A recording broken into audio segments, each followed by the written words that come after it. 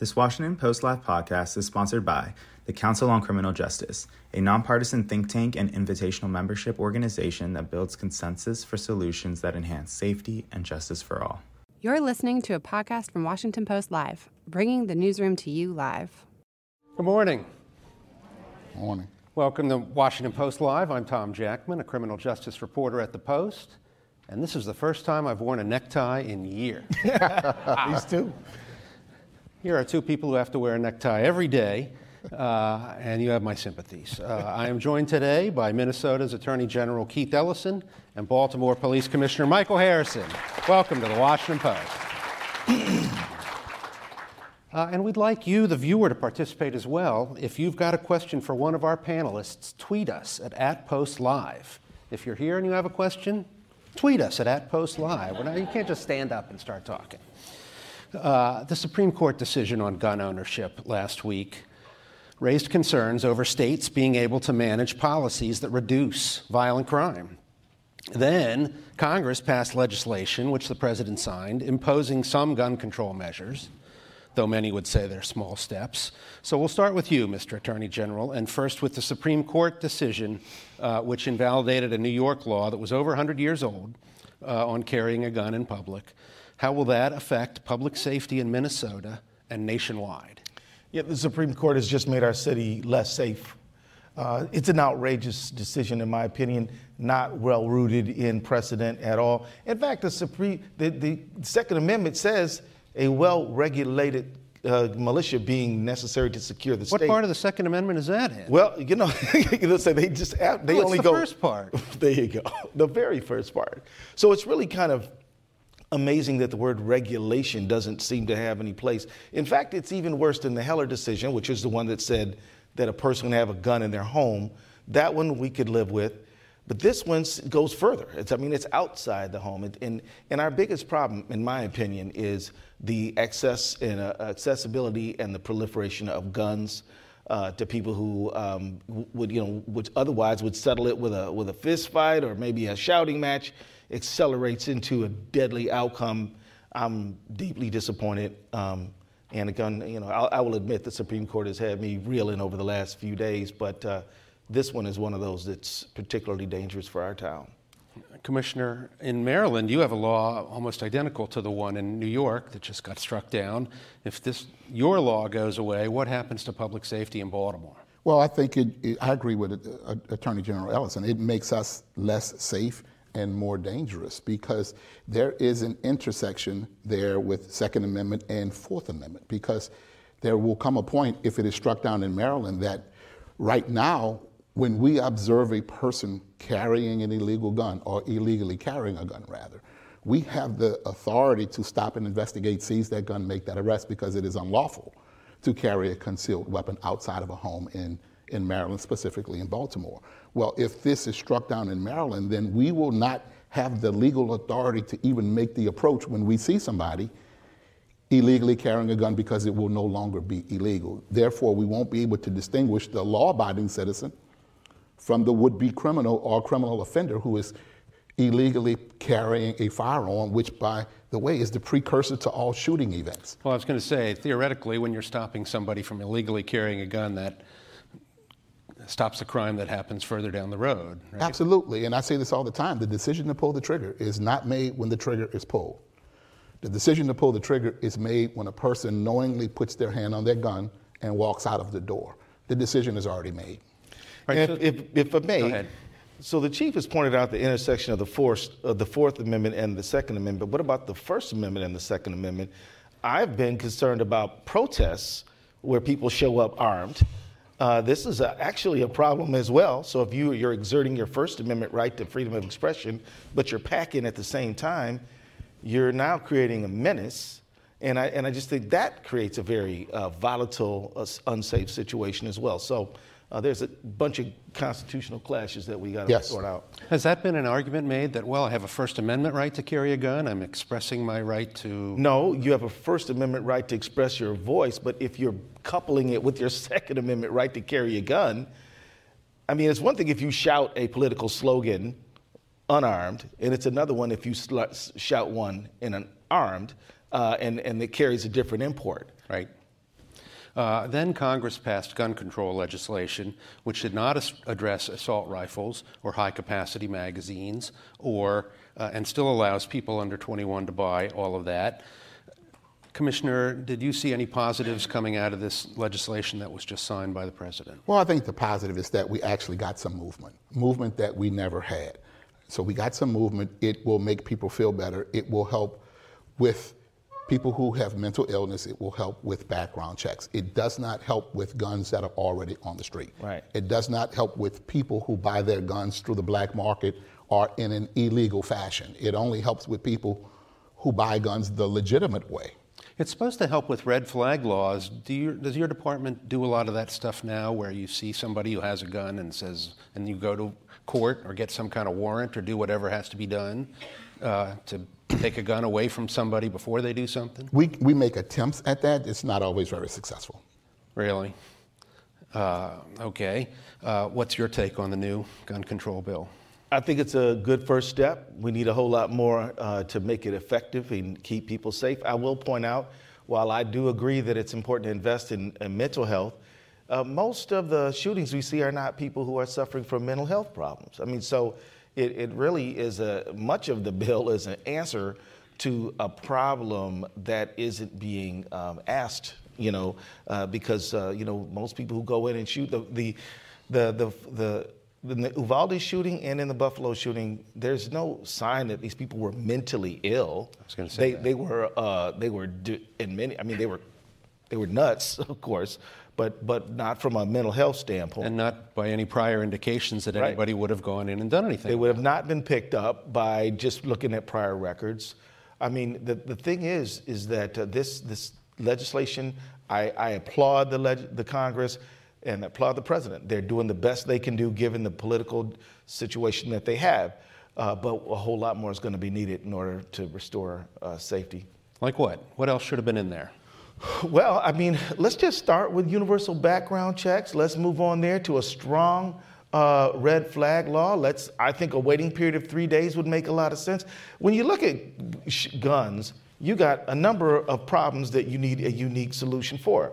The suicide problem. Here's something that people don't want to talk about. White men over 50 committing suicide with guns. That's a social problem. We don't talk about it for other social reasons, but a waiting period might help.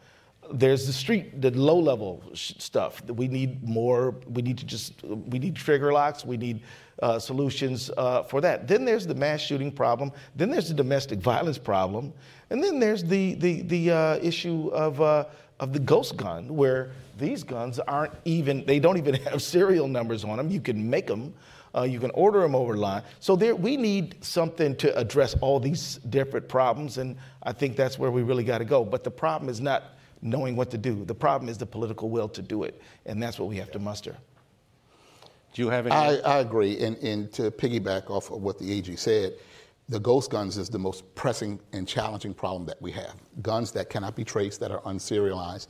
Then to further exacerbate that, we were at an ATF summit just a month or so ago where they did a demonstration of how to make the devices that you can put in a gun was made with a digital printer in about 40 minutes that converts it to a fully automatic weapon, both in a handgun and in an assault rifle. And then I'm just a believer. I'm a former military person. Assault rifles are weapons of war. They should not be on the streets of America. Absolutely. In the hands of people who are using them to kill and commit carnage and kill people in our communities. They're not being used for weapons of war. They're being used against our communities.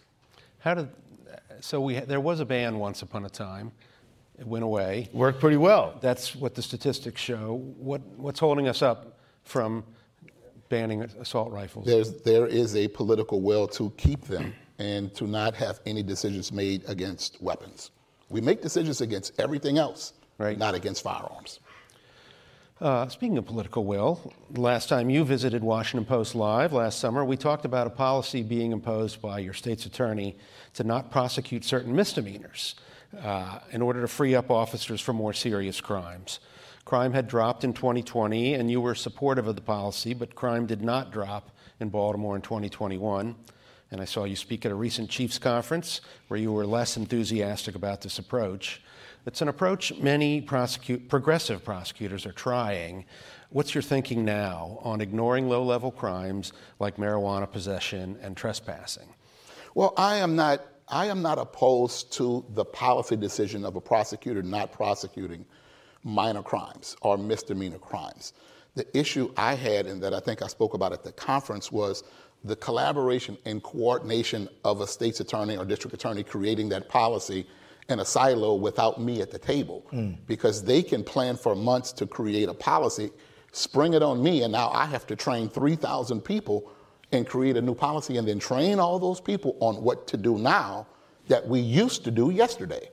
And so my issue is not necessarily being against the policy, because what we found, the people committing low-level crimes, perhaps like possession of marijuana or trespassing or urinating in public or prostitution, those people, those offenders for those crimes are not graduating to be the shooters. And they're not the victims of shooting. So there's not a correlation between those crimes and violent crimes. So the data doesn't support that we should be prosecuting that because they turn into more serious crimes. So I'm okay with that. But we need to work together so that if there's a policy change, I have the time to train a department that we move in a different direction on how we do that.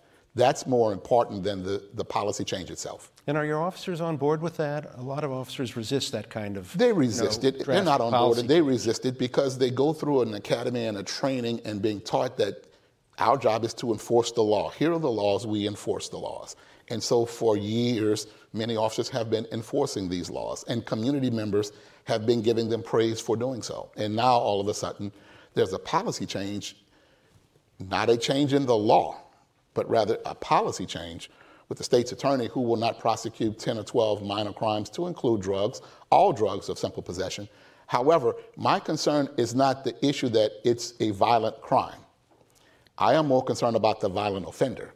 Right. While simple possession of marijuana or simple possession of heroin might not be a violent offense, it does not always mean the person arrested is not a violent offender. And we want to be able to distinguish the two. And when we are in the presence of the violent offender, we should have the autonomy and authority to make an arrest to remove the violent offender, especially if it prevents a future crime by that person. Mr. Or Attorney, prevents that go person ahead. from being, or prevents that person from being the victim of a violent crime. Right. Mr. Attorney General, you're not a local prosecutor, but you've frequently endorsed these kind of initiatives from progressive prosecutors. Do you think that not enforcing low-level crimes can ultimately make us safer? Well, let me tell you, I am a prosecutor. Right. It's just that we end up with the heavy stuff like the murders. But I have endorsed not prosecuting those crimes, but I don't want to be doctrinaire about it, right? Because sometimes you have neighbors who are just saying, look, I don't know what you're going to do with those folks on the corner, but you got to do something. Because it really does erode neighborhood confidence. It seems like it's a good place to commit a crime because nobody seems to be doing nothing about all this small stuff. But so what's the answer? I would argue we do have to have an answer, but it doesn't necessarily be using law enforcement resources to do it. You can have street intervention folks who, and I mean, there used to be a wonderful group in Minnesota called Breaking Free. It was a group to help women who were prostituted and exploited to get into another kind of lifestyle, and they were effective. You have, a lot of times these street corner hustler types are, they're looking for opportunity. So there's a lot. I'm not saying, and I don't think the progressive prosecutors are saying, ignore the problem, just let it happen.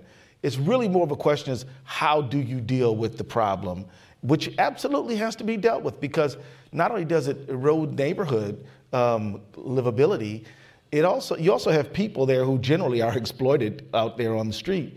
And so other parts of our society have to stop doing something. They have to stop saying, Chief, you deal with it. Because that's kind of what we do, right? I mean, we teachers and cops, every social problem is on their desk. The rest of us need to say, what is the business community going to do? What are our unions going to do? What are our neighborhood groups going to do to help deal with these sort of livability problems that are problems that actually help solve them. How many people who are doing these low-level crimes are also homeless, or also have no health care, also suffering from mental health illness? We've got to step up, and we can't just dump it on the police and the schools as we tend to do. Well, since you led into that, I'm going to hop ahead to a question I had for Commissioner Harrison about that, which is that law enforcement leaders often talk about the need for the rest of government and social service to address these problems. And the private sector. I'm sorry. Yeah, sorry. Come on, police. You did throw out the business community. Come on, earlier. business association. Let's see what you got. Are you seeing any progress on that side? Well, I am, and we've been asked to be all things to all people. Right. And the burden of putting it all on police is slowly reversing. And we're having conversations about who should be responding to calls of people in mental crisis, to homelessness, to addictions. And police should have never been involved in that. And what has happened is, while involved in those kinds of calls, we've engaged and become involved in uses of force. And then those uses of force are negative. And then we injure people, we hurt people, it gets worse. But we never should have been put in that position. So now we're having a conversation about who should be going, and the conversation about who should pay for it, and where should the money come from? Should we take it from police? Absolutely not. We should be investing in the appropriate authorities and disciplines to handle those kinds of calls, to minimize what police should actually be doing, which is working to prevent crime, building relationships, repairing relationships, apprehending people who commit crime and building good cases, but working to reduce that crime and make people not just safe, but feel safe. Hey, when I was at that police chiefs conference, there was discussion about a new phone number, 988, that people will dial to get mental health service instead of the police. Do you know? That was in one jurisdiction. They created a hotline for mental illness calls that moves residents and citizens away from the 911 system. Right. And directs those calls to the appropriate authorities to respond to people in crisis. If I may say, how many families are like, look, I don't know what to do with them. I need help. So what do? 911. That's right. Well, if we had other ways to get other help, you could solve the problem. And if it gets violent, you could call the police. But so often you just need somebody who knows how to deal with somebody who is in need of care. And officers are trained to use force. I mean, there are Minnesota statutes that say officers can use force under these circumstances when other people really can't.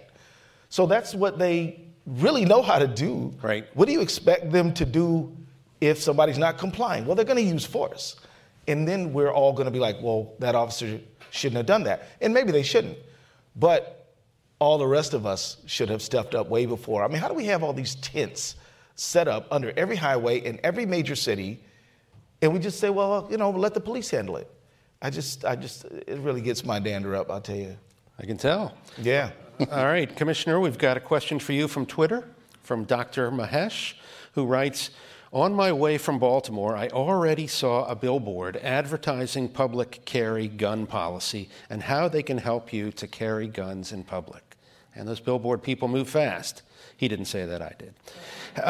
How do you both navigate between the recent SCOTUS ruling and public safety and trust in policing? Well, I don't know the rationale why that person would put that on a billboard. I can guess.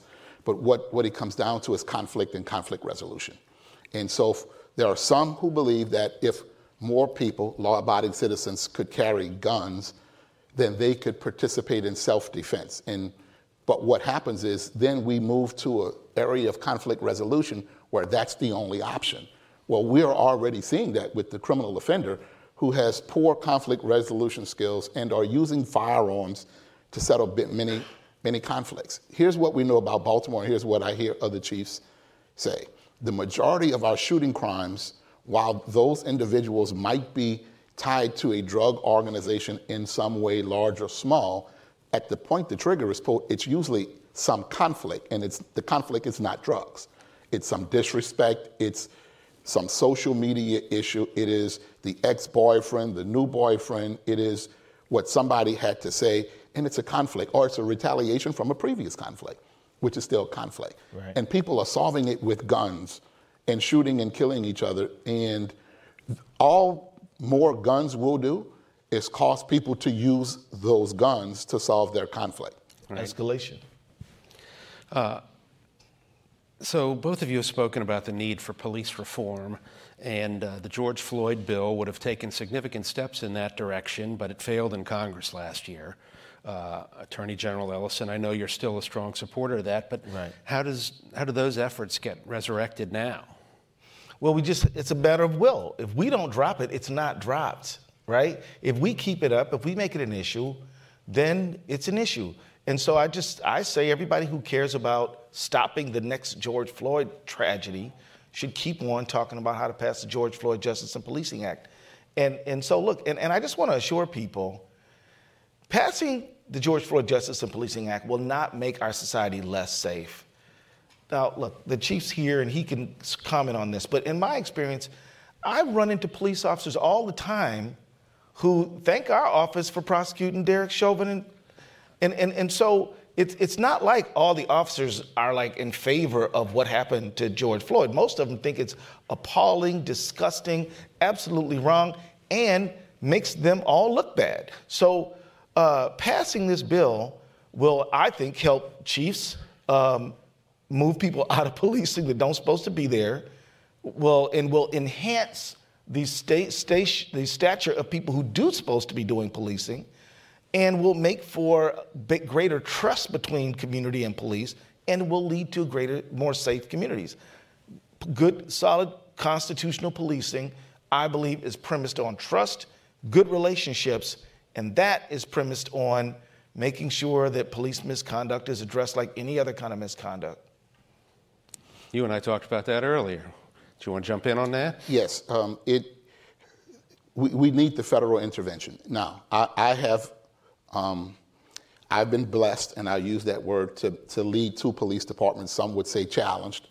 Some would say I'm crazy to lead two police departments under a federal consent decree. Maybe the only person to ever do two. Previously the chief of New Orleans. And at that time, the DOJ called New Orleans the most troubled department in America. And then I find myself in Baltimore. Where were they on the rankings? Up there. You're a specialist. Up there, yeah. Up there.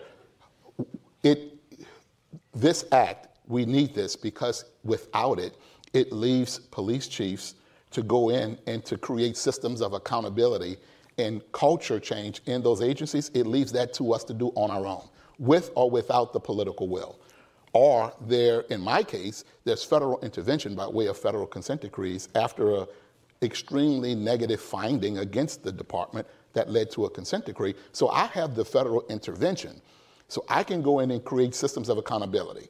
One example, the EPIC, this pen I wear, it's called Ethical Policing is Courageous. A peer intervention teaches officers how to intervene on each other and de-escalate each other. Well, we de-escalate citizen behavior very well. Now we're teaching how to de-escalate each other. That's just one example, but implementing systems of accountability and creating culture change in the agency without the George Floyd Act, without a consent decree, you're leaving it to chiefs to do, and every chief is not strong enough or will have the support against unions, which are status quo. They want the status quo to go in and create the new culture of building relationships and constitutional policing, which, by the way, can be done with good crime fighting to reduce crime. That's they right. can be done together. That's right. There is a myth that they cannot. That is absolutely false. Well, I think Newark did them together, didn't they? Yes. I mean, I think, when you deal with, some of the misconduct issues, misconduct is another expression of breaking the rules, right? And then you might break the rules by not turning in everything you found in the search to the locker, to the evidence locker, or you might punch somebody because you're mad. Both are bad behavior. And the chief has to be able to discipline that. And then the other thing about the George Floyd Justice and Policing Act that I think people should know about is that it creates a national registry so that if I am too bad and too messed up to be on Police Department X, I can't go to Police Department Y and just start all over. Remember, the guy who shot and killed 12-year-old Tamir Rice, was found to be by the Independence, City of Independence Police Department in Ohio to be unfit for duty. And that same guy goes to Cleveland and shoots Tamir Rice. So we've got to create a database, and it's to protect citizens, but it's also to protect the overwhelming number of officers who are there to help people, who are there to assist the public, who are there to protect people. It's very important, and I hope we can develop the will for it. We need more arguments for more different sectors. I mean, because certainly the people who historically thirsted for civil rights want to support the George Floyd Justice and Policing Act. But other folks who really have, civil rights hasn't been a problem for them. They've always had them.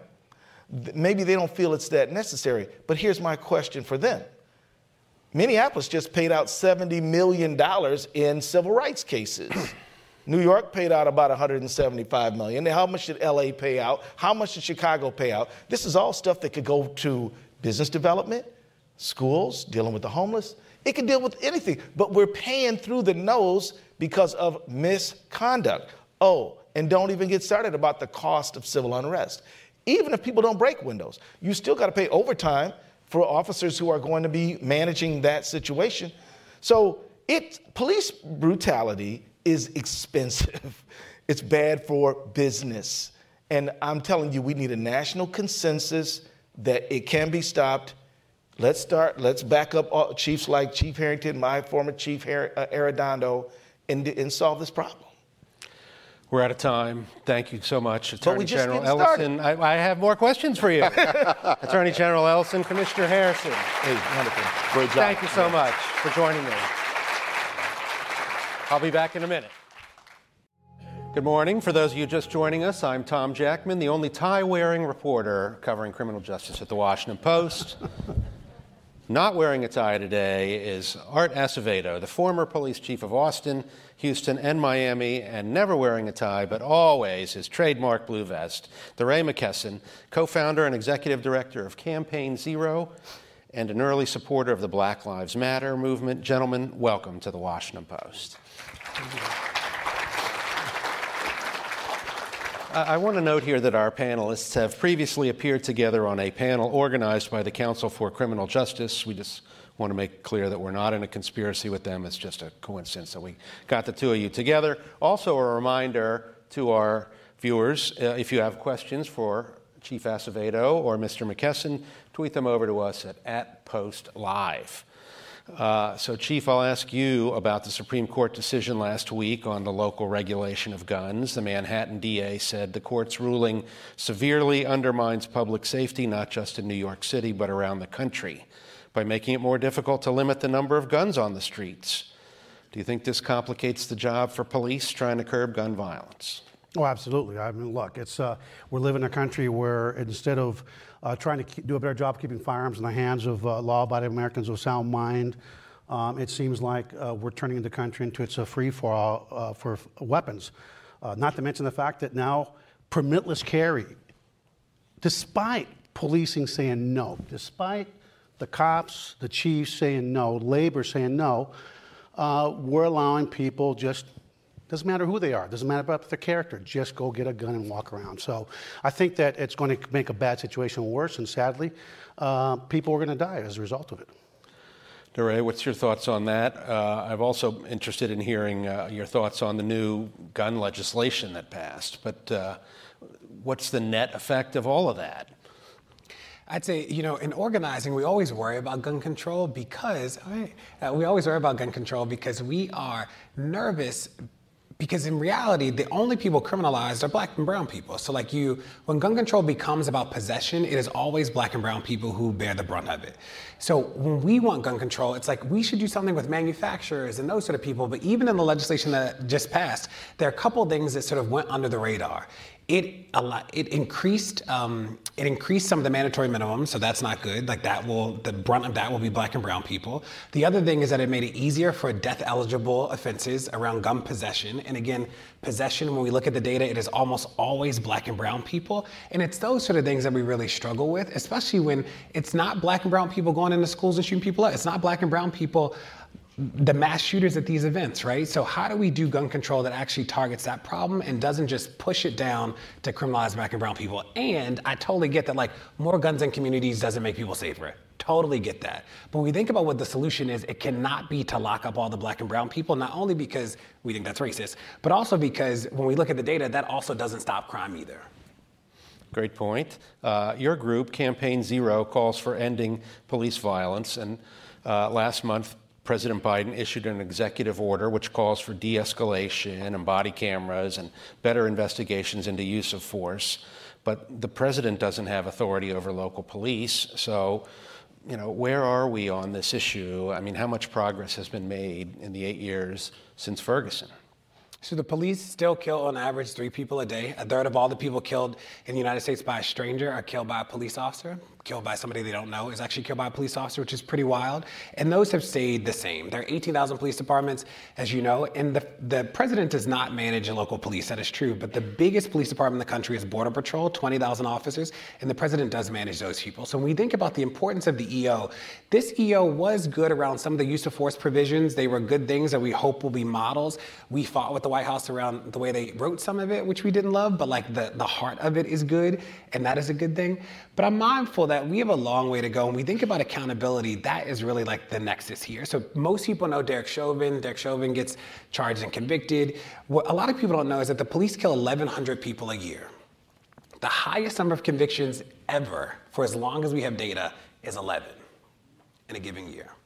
That is 1%. So Chauvin is the extreme outlier. Like, if you're the police, you know that there's a 99% chance you won't be convicted of any crime, forget murder, any crime. And it's still really hard to terminate people. And you think about the federal government, last thing I'll say is, remember when the Border Patrol agents were whipping the Haitian immigrants trying to come to the country or be in the country? Who got penalized in that? It was the horses. You're like, how are the horses the ones in trouble? The people don't even get in trouble. You're like, the horses didn't do anything wrong. The people did something wrong. And I think that like sums up so much of what's wrong. It's like, imagine if you had a job where it was impossible to be held accountable. Insert policing. I would note, I'm sure Art is chomping at the bit to note this, but I'll do it instead, that there are a lot of police shootings that are, they shoot the bad guy. So when you say 1% of all killings, some of those police shootings are justified. I think even you would agree. I mean, none? I mean, none is true. That's like me saying, that's when the police are like, all right, all police officers bad. It's like, right, well, they're good people. All right, but so. Well, look, in the world of video cameras, in-car cameras, cell phone cameras, rings, fortunately for us, we're going to have a lot of evidence now. And I think the American people know a justified, legally and morally shooting, whether it's the police or a civilian, when they see one. And I'm grateful for that, because when you get shot at, we get to shoot back. If someone's shooting Tom at a 7-Eleven, we get to protect Tom. I mean, that's just common sense. And so whether it's 1,100 or 2, the question is, was it justified? And that's, we can't look at the, like in Austin when I was there many years ago, where I got beat up because we were on our 12th officer-involved shooting. And my response was, each shooting has to be judged based on the evidence and the law, because we can have the mindset, hey, we've already had 10 and the max for the year is 11, so we're going to let you be stabbed to death or shot to death. So it's a proposition that accountability is a two-way street and can't just be a one-way street. I'll just add, just so yes, is that like, if the police told the truth all the time, and I don't even say that like inflammatorily, then we'd be fine, right? But when George Floyd got killed, what the police said at the beginning was not the truth, right? It was excited delirium. It was, he had a heart attack. That was what the police said until there was a video. Chief Harrison, who, I'm from Baltimore, live in Baltimore, don't dislike the chief, but the police department in Baltimore just killed somebody, and what his police department said on the news immediately was that the officer got hit by the car. The officer did not get hit by a car. When you look at the body camera footage, which the police department did not release that day, the officer says on camera, I did not get hit. So we're like, why did y'all go on the news and say that the boy hit, like that didn't happen, right? So when people talk about the justified thing, I'm always asking people, when is it okay for the police to kill your child? What's the mistake? What's the circumstance? And when I ask parents that, they can think of 10,000 ways that you de-escalate the situation. So and we've been I've talked to Art a lot, is that I'm not convinced that we should call it common sense to just always shoot back. I want to believe that if they are police, that they are equipped with something else to do things in situations. I used to teach 6th grade math. 6th graders are tough and annoying sometimes, and they would have temper tantrums. And my response every time a kid acted out wasn't throw you in the closet, kick you down the stairs, slap you, right? Like, part of my role as an adult, as a teacher, was to have a set of tools to deal with misbehavior, because that was a part of the job. So when I think about the idea that there will be conflict in community, that is real. There will be harm in community. And at its best, there have to be a set of people who murder is not the only tool in the toolkit. I just won't accept that, certainly not as common sense. Yeah, but look, for the 1,100, I'm going to push back a little bit too. I'm here. First of all, to say that I'm soft on bad policing would be not a true statement, which you didn't make, but some people think I am. Thank you. The truth of the matter is, because life's about, you got to put perspective, and you have to provide the context, put it in context. He just wants the police to tell the truth. I mean, listen, there's millions. For everyone that goes wrong, there are a lot that go right, and part of the problem is that, and one is one too many, but part of the problem is if we keep just saying that let's reinvent policing, let's fix policing. We have a system in this country of mental health, of education, and the focus is on police. We had to shoot a guy, a sergeant shot a suspect, and an individual, God rest his soul, in Houston, and I had to face that mother. And you know why she was angry? This guy tried to shoot the officer, came out with a gun. She wasn't angry that we had to shoot him. She understood that. Her anger was that this country had that young man that was addicted and had mental health. The government knew that, and he went in one door, out the other, and she wanted to know, why did you all let my son back out on the streets? And so I think that if we're going to keep communities safe, it's not just from bad policing. We need to keep communities safe. We need to talk about a lot of other issues. It's not just policing, it's public health, it's public safety, it's education, it's economic development, it's a lot of things. And if you just focus on one, we'll be having these conversations, he and I. You'll never be out of a job. I'm already out of a job, so I'm looking if you need a. We'll get to that. I'm really only going to say one thing. So I agree with that, right? Like in spirit, that makes sense to me, and it doesn't absolve us of accountability and responsibility. So when I think about, I was a teacher. Kids came to school with all types of stuff. Some kids didn't eat before they came to school. Some kids lived in homeless shelters. All of the things. And still, teachers had a responsibility to teach. And I used to lead human capital in the school system in Baltimore, 10,000 employees, billion-dollar organization. And when teachers literally just did not teach, it's like, that's not okay. Like that, part of the deal is that you show up and do your job, and we focus on the other things. And I have to believe that the police, if they are to exist at all, have to have a set of tools in that toolbox that don't make excuses about the external factors in community, and also understand that murder cannot be the best, the only, and that you will see people on their worst days. That's a part of the job. That is what it is, right?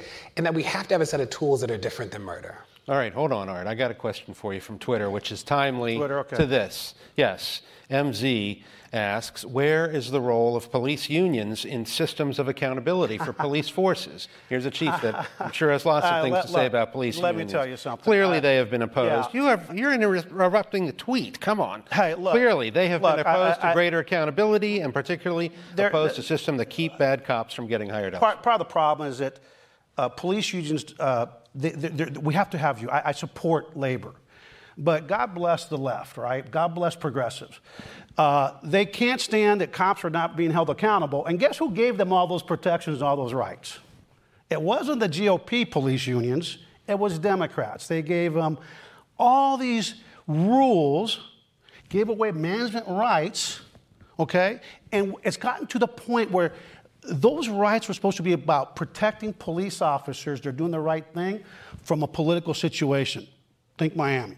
As opposed to protecting bad cops, right? And now it's gotten to the point where it's making it very difficult in a lot of places to hold bad cops accountable. Well, what can be done about that? And these unions some of them will protect and they will defend the indefensible. Well, that's their job. The union is representing their members. I disagree. Because if I'm a union member and I'm paying dues, The court of public opinion matters to everything we do. It matters to the way we're going to be treated by a jury, a grand jury, a criminal jury. It matters to our pay. It matters to our benefit. And when you're pissing off the public because they know bad policing when they see it, you're not helping 98. Well, I'm going to lower that because I used to think about, what percentage of the police forces are a problem. And we've talked about this before. And when you look about how rabid members of law enforcement are anti-vaccine, that scares me because the numbers are a lot higher than 1 or 2%. When you look at some workforces where it's 30, 40, 50% and that are following the politics instead of following the science, I think we've got a lot of challenges, and so we got to be real careful to we need to get some management rights back in this country.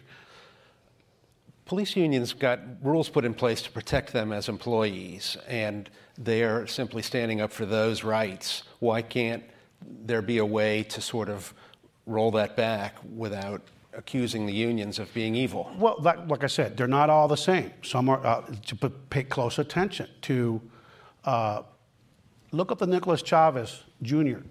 officer-involved shooting where our officers shot a young man that was in crisis 22 times. The union, to this day, thinks that's okay. And I'm sorry, that is not okay. I challenge everybody listening. Go look at that shooting, and you tell me that that's a justified shooting morally. And I think that the majority of American people, including most police officers, thankfully, would have a problem with that. Nicholas Chavez Jr. in Houston, you can look it up. DeRay, what's the link between community trust in police and crime?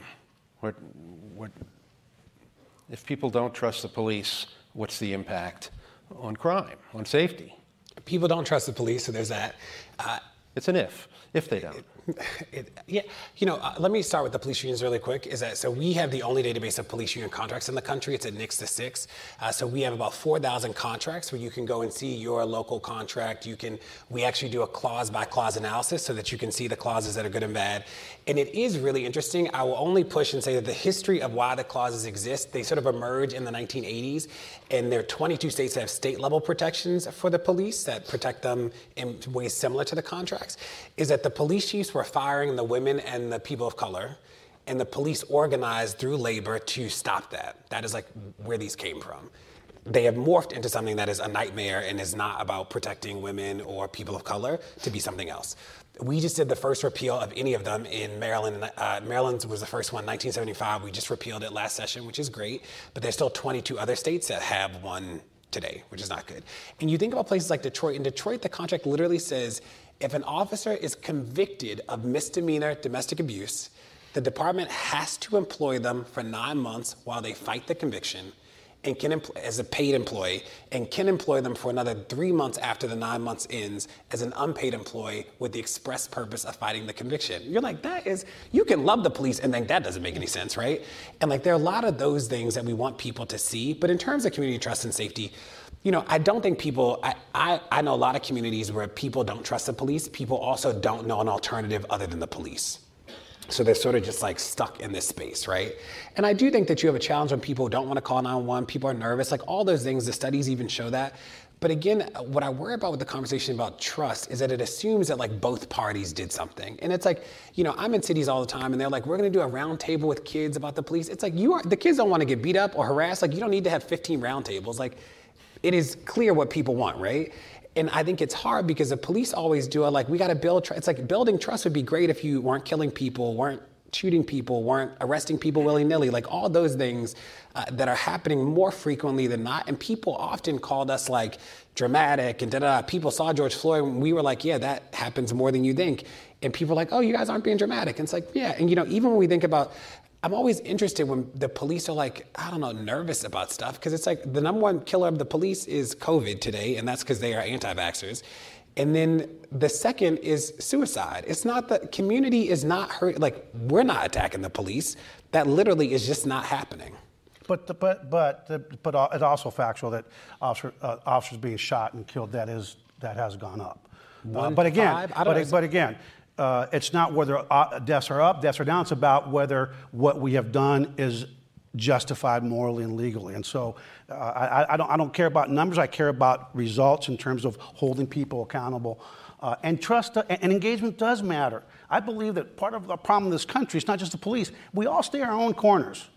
What did Martin Luther King say? You want to find the most segregated place in the United States? Go on any Sunday to a place of worship. I believe that the more we come out of our corners and the more that we meet each other, familiarity breeds trust. And I still remember the cop that used to come down when I was a kid in El Monte. English is my second language. I apologize because public educators actually taught me English, so I love my public educators. But this officer would come on his own, get out of the car, let us play in it. That is relational policing. That is building trust. That is building trust with me and that child. And so I think we do need to engage. And then lastly, I will just say about cops in schools. We should never call a cop into a classroom because a kid is acting up. That's not what the police should be called for. When somebody's getting actively stabbed or shot, call the police. But guess what? Too many places in this country, the police have taken over for administrators and school teachers, and they should never, ever take the role and assume that role. Because I really believe that if you look at how many, as we've introduced more and more cops into the school environment, there's a correlation between the more cops and the dropout rate. I believe that because we've criminalized adolescent behavior and we've criminalized the behavior that was normal when I was a kid is now getting you a criminal summons instead of to the principal or to detention or whatever. Now it's a cop and now you become a criminal. And I think that's unacceptable. So you're opposed to school resource officers? They should be there only for safety, and that is it. And what does that mean? And I'm certainly against teachers being armed and putting more guns in schools. That's not the purpose of school. What you're going to see if that happens, the more guns in school, there's going to be the more accidental shootings, kids getting their hands on the guns. School is supposed to be about learning, not about having a bunch of people running around with guns. That can't be a popular opinion among your colleagues who mainly favor having more officers in schools. What's their role? What's their role? What was the role in Uvalde? Let me tell you, in Uvalde, it was an absolute abysmal failure. It's an embarrassment what happened in Uvalde, and we cannot, in terms of police response, and it's embarrassing to what happened to those kids with those cops sitting outside. Chief, DeRay, we're out of time. Thank you so much for joining us here today in Washington for this conversation. Thank you. Thank you. The following segment was produced and paid for by a Washington Post Live event sponsor. The Washington Post newsroom was not involved in the production of this content. And we're back. It's great to be with you all, and it's great to be with my panelists here today. Thank you. Great to be with you as well. Absolutely. As Adam said, we must build common ground. During the pandemic, rates of violent crime spiked, but the need to make the justice system more fair and more equitable remains as pressing as ever. How can we pursue safety and justice at the same time? How can we bring diverse groups together, even when they disagree? How can we move from hurting to healing? To answer these questions, we've brought you three experts: Linda Harley-Harper, Chico Tillman, and Walter Katz. My name is Thomas Apt. I'm a senior fellow with the Council on Criminal Justice, and I'll be your moderator. Linda, Chico, and I worked together on the Violent Crime Working Group at the Council, which was dedicated to providing concrete and timely solutions for saving lives. Walter served on the Council's Task Force for Policing, which identified the policies most likely to reduce violent encounters between officers and the public, and also making policing more fair and effective. Finally, I'd like to thank Arnold Ventures and our other partners for their strong support. So let's get started.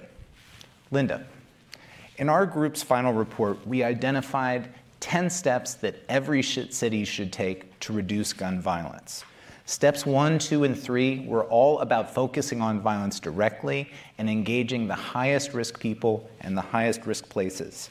You're the director for gun violence prevention for the city of Washington, D.C. Can you tell us about the importance of these steps and what you're doing in the city? Sure, absolutely. So what we know is that even though we do have a gun violence problem in the district, we know that it's not everyone. We know that there's a small number of people bringing gun violence to our community, and we wanted to make sure that we were focused on those individuals. And so we took a data-driven approach. There was a consulting contract with the National Institute of Criminal Justice Reform that did a problem analysis that took 2 years. And what they did was go through every single homicide case for the last 2 years, talk to the detectives on the case, talk to the investigators on the case, and work through, looked at justice background, looked at motives for the cases, and in the end of this, we have 200 persons that we know we need to really focus on, and the mayor has put historical investments, a lot of it thanks to the ARPA dollars and the federal dollars that have come into the city, and have invested in those persons and given us the dollars to allow us to focus on the whole person and to look at employment opportunities, mental health services, to do a public health approach to addressing those that we know need it the most. Thank you so much. So important. Chico, this is related. You run a community violence intervention program called Ready Chicago. Yes, sir. Which is a leading effort in that city to positively intervene with those at the highest risk for gun violence. Tell us about what community violence intervention is. Community violence intervention is a complementary strategy to police, consisting of individuals in the community, driven by the community, but individuals in the community that are credible and also professionals. It's data-driven, and we're hyper-focused on creating or engaging through relentless engagement individuals at the highest risk, but also to get them involved into pro-social behaviors. I think a lot of times CVI has been associated just with street intervention, but also we have credible clinicians.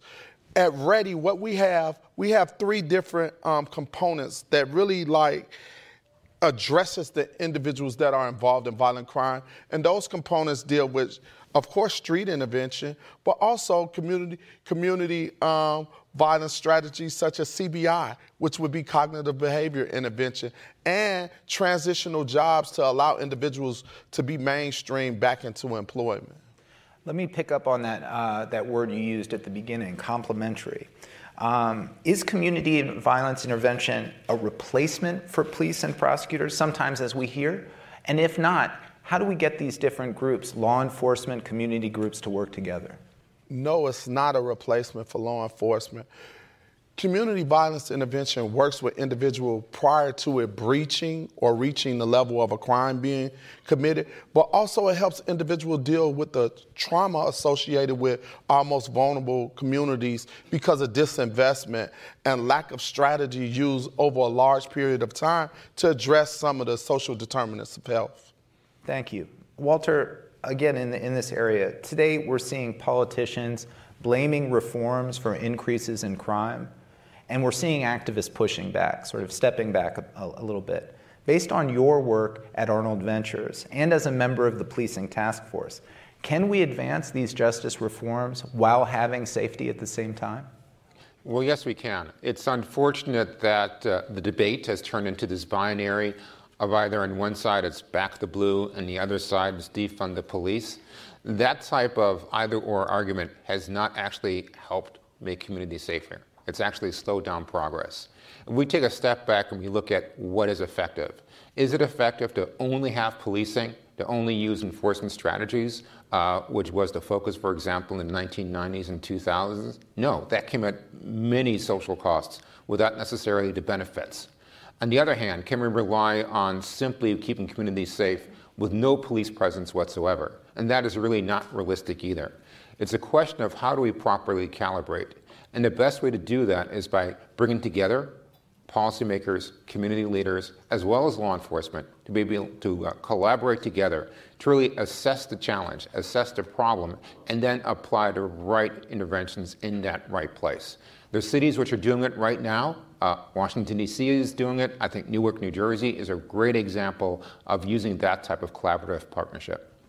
Thank you.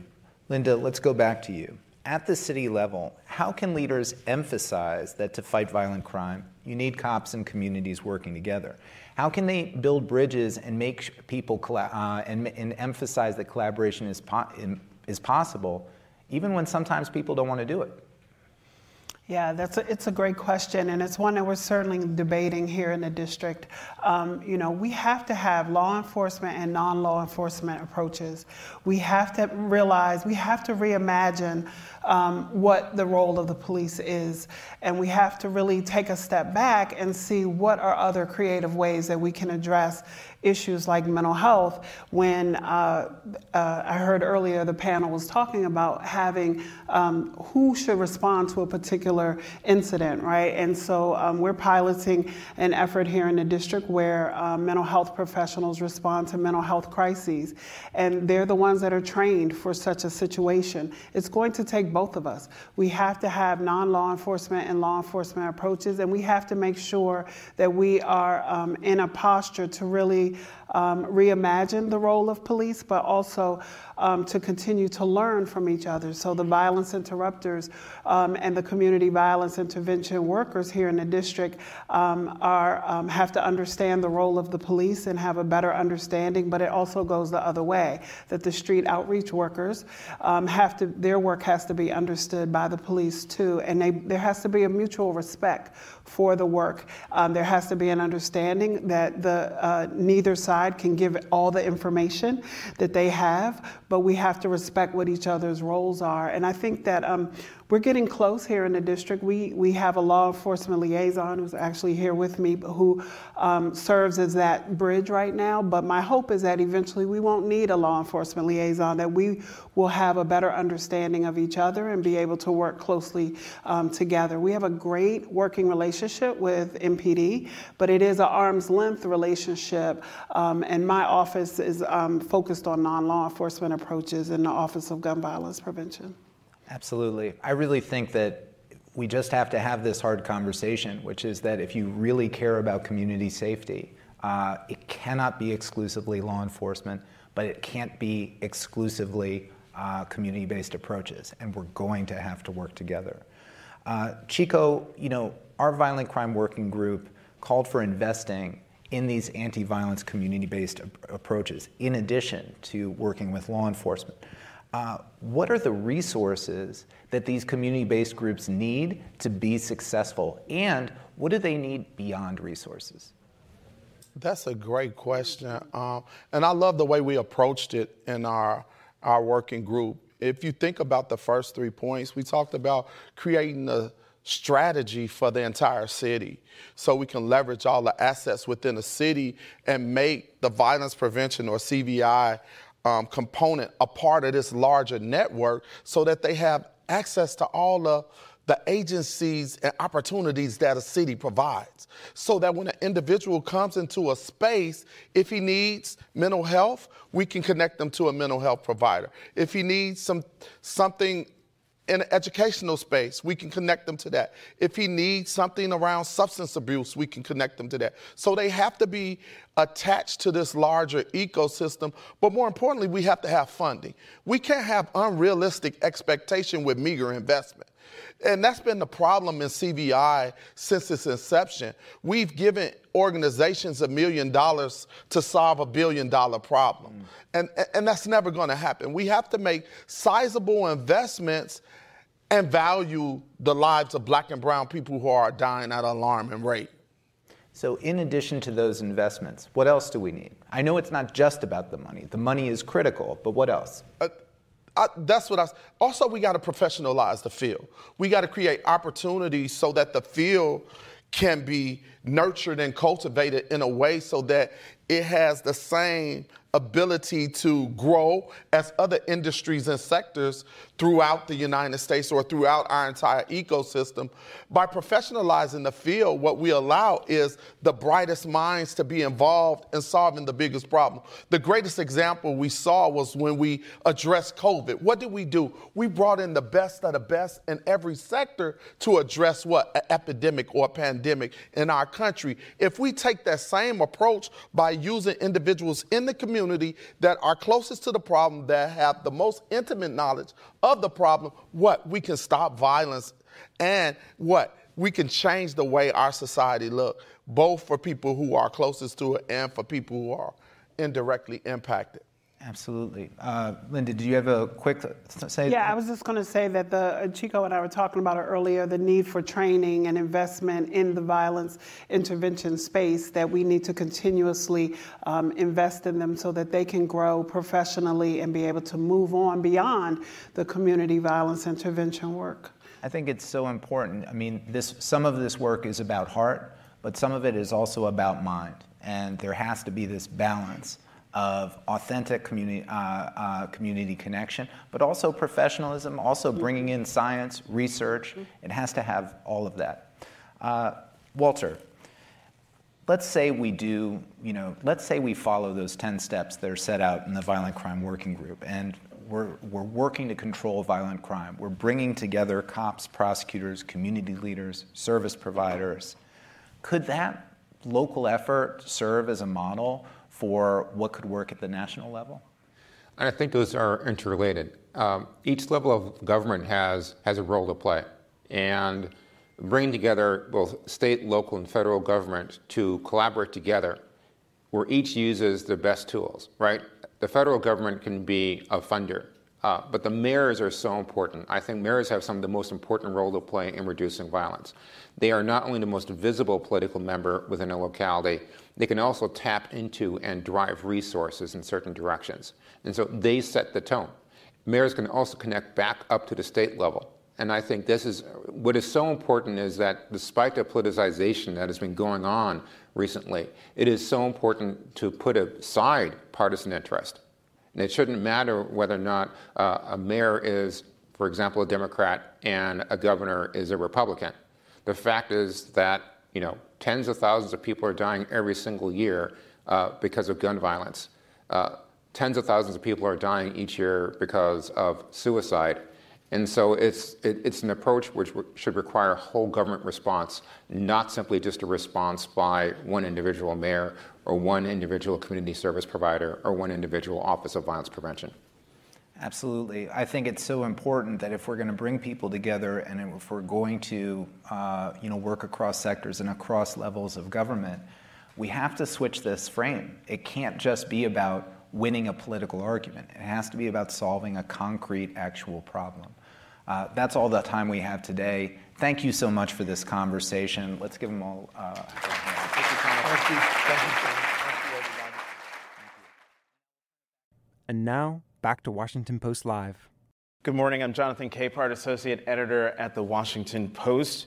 We're concluding today's spotlight on protecting public safety by talking with the third-ranking official at the Department of Justice. Please welcome the Associate Attorney General of the United States, Vanita Gupta.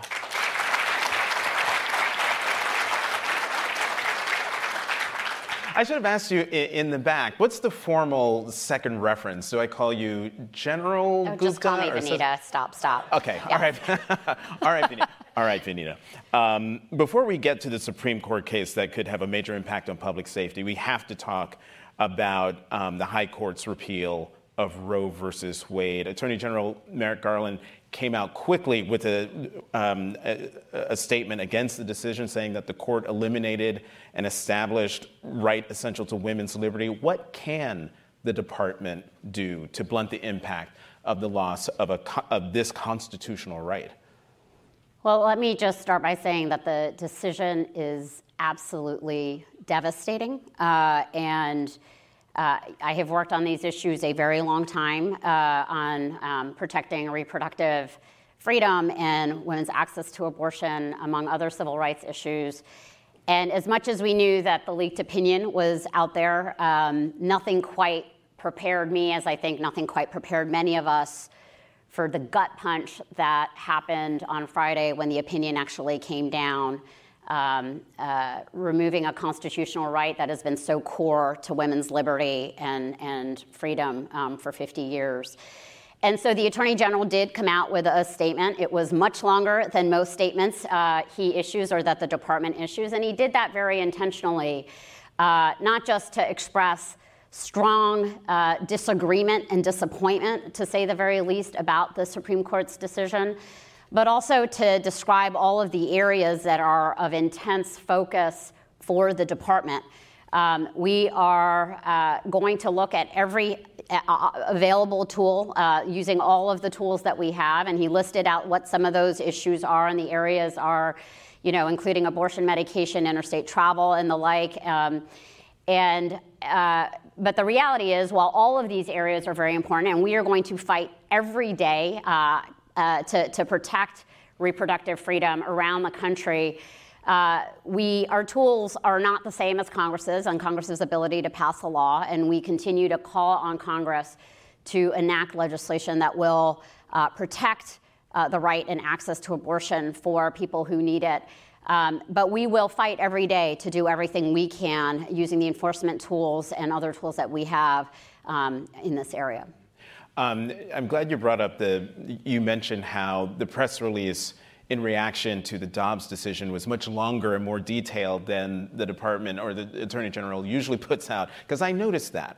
Because the department's press release after the gun decision was handed down was decidedly shorter than the one for Dobbs. How much more difficult will repeal of New York's 108-year-old gun law make safeguarding public safety, especially in densely populated cities like New York?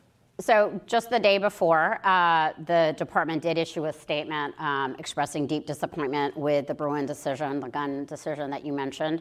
The view is that it is dangerous for public safety and that the department is going to continue to push forward using all of the tools that we have to combat gun violence in our communities. We issued a ghost gun rule. We've been working with our law enforcement partners to ensure that we can do everything we can to take illegal guns off the street.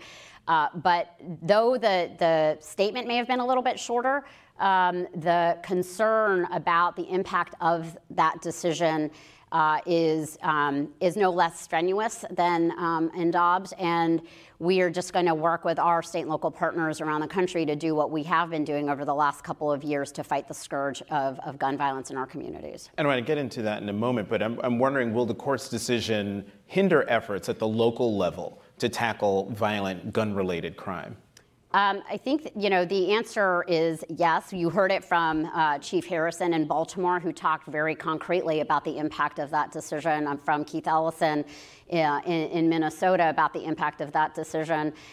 It makes the jobs of police chiefs that much harder. There's no question about it. And so all of the work that we do to combat the epidemic of gun violence really does happen in partnership between the feds, state and locals, and we have been fighting this epidemic for the last couple of years using the tools that we have, but there's no question, and we can't deny, that that type of decision is going to make this job and this work that much harder. And of course, coming after the country has been reeling from some acts of mass violence in Buffalo and Uvalde, really struggling with these issues about how can we combat what have become almost commonplace acts of horrific violence, and so we are very focused on that. And but we can't blunt the impact of that decision. And I want to get to, since you mentioned Baltimore, get to Baltimore in 1 second. But I have to ask you just one more thing broadly about the gun decision. Justice Clarence Thomas argues in that majority opinion that there is a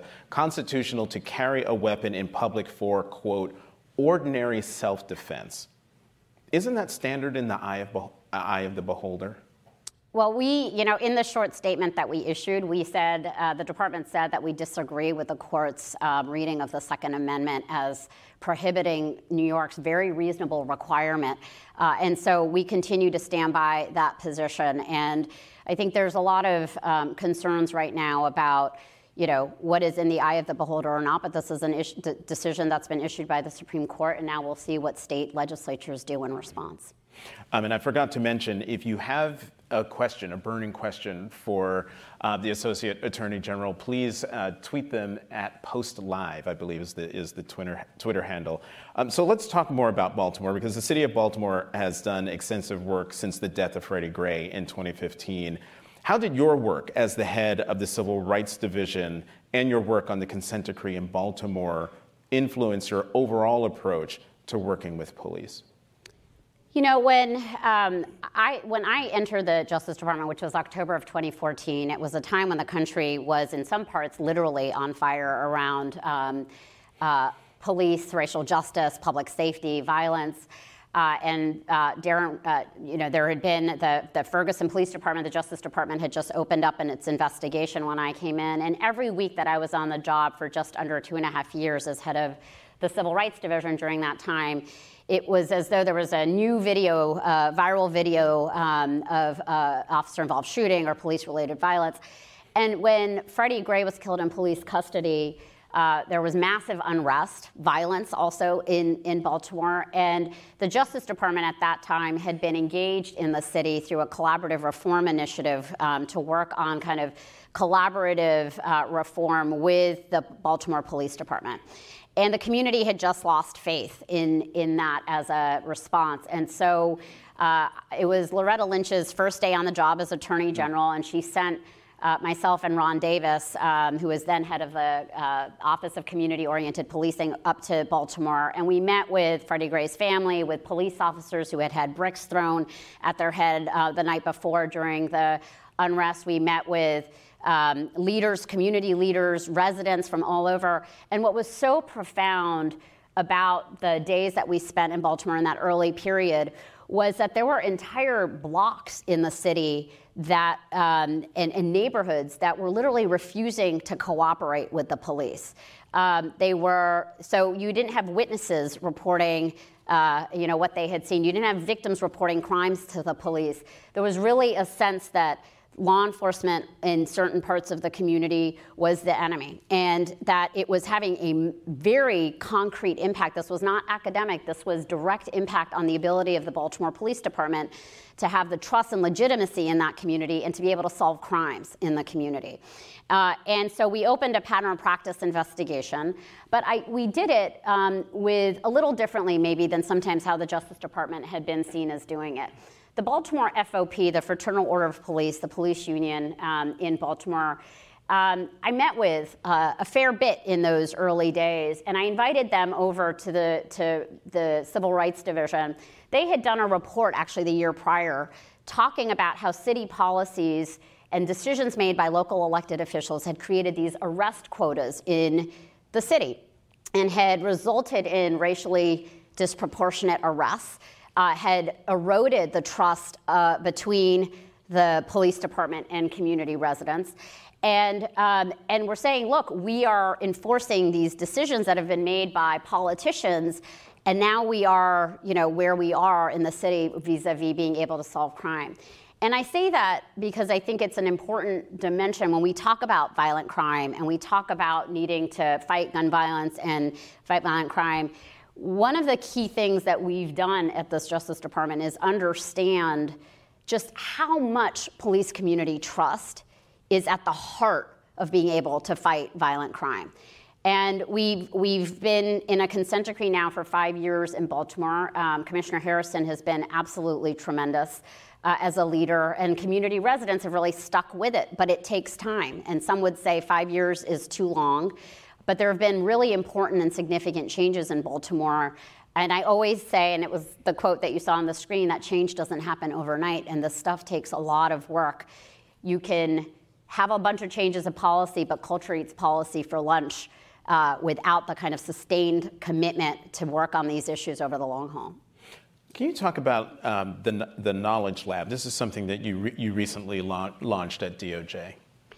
So I was actually surprised, frankly, that the Justice Department didn't have something like the Knowledge Lab. The Knowledge Lab is a very basic idea.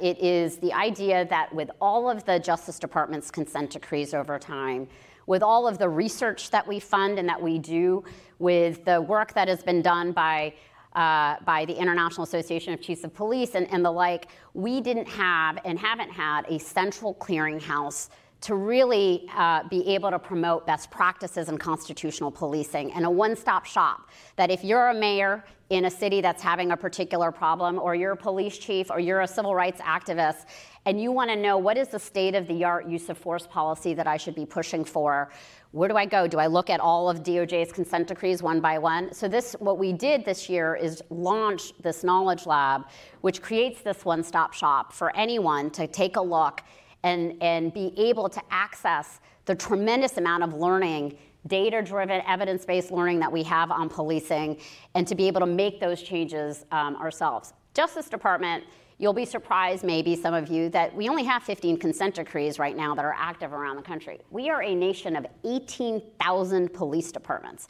There is no way that this one tool, important though it is going to transform policing and build community trust all over the country. And so what is it that the Justice Department can do to make sure that people have the tools that they need to push for those changes? I remember after Michael Brown was killed in Ferguson, there was this massive push around the country to say body-worn cameras were going to be the silver bullet solution. And it wasn't because they aren't important, but there's a lack of maybe enough transparency or understanding of how policing works in communities. And the Knowledge Lab really is to be able to arm people with the types of things that can have made proven differences in police departments and police community relations around the country. How resistant are police departments around that the Justice Department goes into consent decrees with? How resistant are they to change or the changes that need to be made in order for them to be better? You know, I think the country has come a long way. I'm not going to be Pollyanna about it, but I also think that there's been tremendous law enforcement leadership that has recognized that departments sometimes are one critical incident or violent act away from being kind of hitting rock bottom, and that there's a lot of appetite among law enforcement leaders to do what we can to proactively prevent these types of problems and situations from coming to be in the long haul. I have found that when we've tended to open these pattern practice investigations more recently, it's often with the support now of the mayor and the police chief. And it may be through a little bit of cajoling and convincing, but to be able to see what the long-term benefits are of having this outside tool that kind of can sometimes force political will, force budgets to invest in constitutional policing and the like, force elected officials to pay attention in this way. And so we have found that we are more kind of welcome in by the jurisdictions.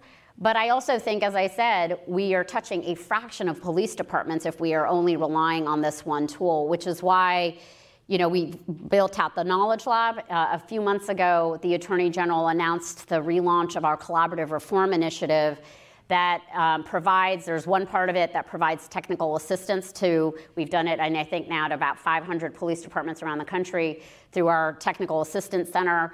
We relaunched our Critical Response Review Program, which is our program that is a part of collaborative reform that we are now using in Uvalde. I think some of you may have heard that we are conducting a review of the police response that day and in the aftermath, not only to provide an independent accounting of what happened. There have been a lot, and every day there are new facts that seem to be emerging about that horrific day, but also to understand what are the lessons learned and what are best practices that we can push out to the field moving forward. And these are the types of things, if we can expand the spectrum of support and work and technical assistance and research and funding, even outside of this pattern practice tool, which is a very limited tool, we are going to be able to reach a lot more departments this way. And law enforcement leadership has really welcomed all of these kinds of tools that are so important to be able to move policing forward in this country. Let me pick up on what you were just talking about with Uvalde, because I think when people hear that the Department of Justice is looking into something, that there's an expectation that the Department of Justice is going to hold at the end of the review or whatever the department is doing, that it is going to hold someone accountable. And in Uvalde, we have seen day after day after day, new revelations that are more horrifying than the next about all sorts of things that didn't actually happen, all sorts of things that should have happened but didn't. And I think the nation is still sort of reeling from the notion that there were law enforcement there that could have done something but didn't. So with DOJ looking into what happened at Uvalde, should the public have the expectation that the DOJ is going to hold someone or something, an entity, accountable for what happened? So with this review, I want to be clear, this is not a criminal investigation. Obviously, the department has criminal investigative authority, and we use we prosecute officers for violating the law when that happens. But this is a after-action review, which is another tool that the department has. And the goal of this is in part because of these conflicting facts. I mean, I'm the mother of a 10 and 13-year-old. I cannot imagine the kind of additive pain and devastation of parents who are learning different facts every day that's just compounding what they've experienced in Uvalde. And so to be able to provide a definitive accounting, we've got a team on the ground there this week, it is going to take us time to do this review. We're going to be looking at everything, at video, we're going to reconstruct the timeline. We're going to, understand all of the security measures, the training and the lead up, what happened during the incident, the victim services and family communication and the whole thing. And that is to provide this definitive independent accounting. It is not a criminal investigation. The district attorney, as I understand it, from reading media reports, is conducting a criminal investigation. But we will take all the facts and we will publish what we find transparently to the public, and then we'll go from there. You talked earlier about community trust between the community and the police. And in the conversation between DeRay Mckesson and Art Acevedo, you could see that tension on this stage, even though once they got behind there, they're actually very friendly with each other. But when it comes to that relationship between the community and the police, the tension is real. And the idea that folks in a lot of jurisdictions feel that they can't trust the police. So, and I know you say that it takes time, but can you give a couple of examples, or maybe just one, because I want to get you on something else before we run out of time, of how trust has been reestablished between police and community? Yeah, I don't think it is I think in certain places when incidents happen, the kind of breakdown of trust can be so monumental that people literally are not speaking to each other, and there's kind of mutual demonization. And I think that's bad for public safety. It's bad for our communities. But I also think that it would be a mistake to say that, things are rock bottom in communities that are majority, community of color. And that is not what I experience at the Justice Department. I've been a lifelong civil rights lawyer. I have seen people in communities, community activists and residents really push the police on transparency and accountability and all of that. But the thing that I have found really interesting about the post-George Floyd moment and kind of the period of time that's followed, even in the summer of 2020, when there were massive protests on the street, the thing that I thought was so interesting is so many people, community residents and civil rights activists, actually had a lot of agreement with law enforcement and police officers and police executives around the fact that for so long we have put so many social problems at the feet of police and expected law enforcement to solve for them, while not appropriately investing in community-based responses for mental health and drug use disorders and the like. And you'll talk to law enforcement, and they talk about this all the time, and that they have been saddled with these significant social problems, and that this desire to kind of come together to figure this out and to recognize that we aren't going to solve the problems of police violence or police community trust just by looking at the police alone. That this has got to be a shared responsibility with healthcare systems, with our elected officials who are setting local policy on school, on education policy and employment policy and the like, and that this need to really see these issues through a more holistic lens than what we've done for decades, which is really treating everything as a criminal justice problem, to recognize the greater responsibility and the shared responsibility. And I will say, just if I use one example, I know you told me to say one. You heard this panel on community violence intervention. That the need to understand that there's a shared responsibility in a way that we can tackle violent crime, actually by investing in local community leaders who have the experience, the credibility, the legitimacy, who know their block, house to house, apartment to apartment, who can actually intervene in people's lives who may be at the greatest risk of violence or have been the greatest exposure to violence, and be able to have them be partners with law enforcement to solve violent crime. This is a really important strategy. If we just use the strategies from 30 years ago, we will be no better off than where we are today. And part of what we are doing through the Knowledge Lab, through the Collaborative Reform Initiative, through our pattern practice investigations, is really kind of understanding the fundamental role that communities play in protecting and co-creating and defining what public safety looks like. And that this can't just be all at the feet of police. We will make that mistake all over again. Last question, because we've got a little more than two minutes left. And this is not meant to be a political question. This is meant to be a philosophical question. So the time has run out, and so we're going to call this quits now. Right. Given the Dobbs decision and Justice Thomas saying, that due process rights established in Griswold, Lawrence, and Obergefell should be reconsidered, how worried are you that public confidence in the Supreme Court is eroding? And I ask that question because I'm wondering, if the Department of Justice, can the Department of Justice do its job if people lose faith in the judiciary writ large? So I'm actually going to zoom out your question even more broadly. That wasn't zoomed out? Which is, I am very worried about people's faith in institutions and in our democracy. I think that, we have a democracy that is almost in crisis. We have levels of polarization that is so profound, and that the kind of increasing distrust of institutions. I'm an institutionalist. I also believe in incremental reform. I am an idealist, but I'm very practical, and I see what's happening in people's faith in institutions to bring about change or to stand for the rule of law, to stand for democratic norms that are now being challenged. And I think that this is the great challenge of our day right now. And how do people continue to have faith in our country's ideals, and that institutions will help anchor these ideals even in the hardest of times?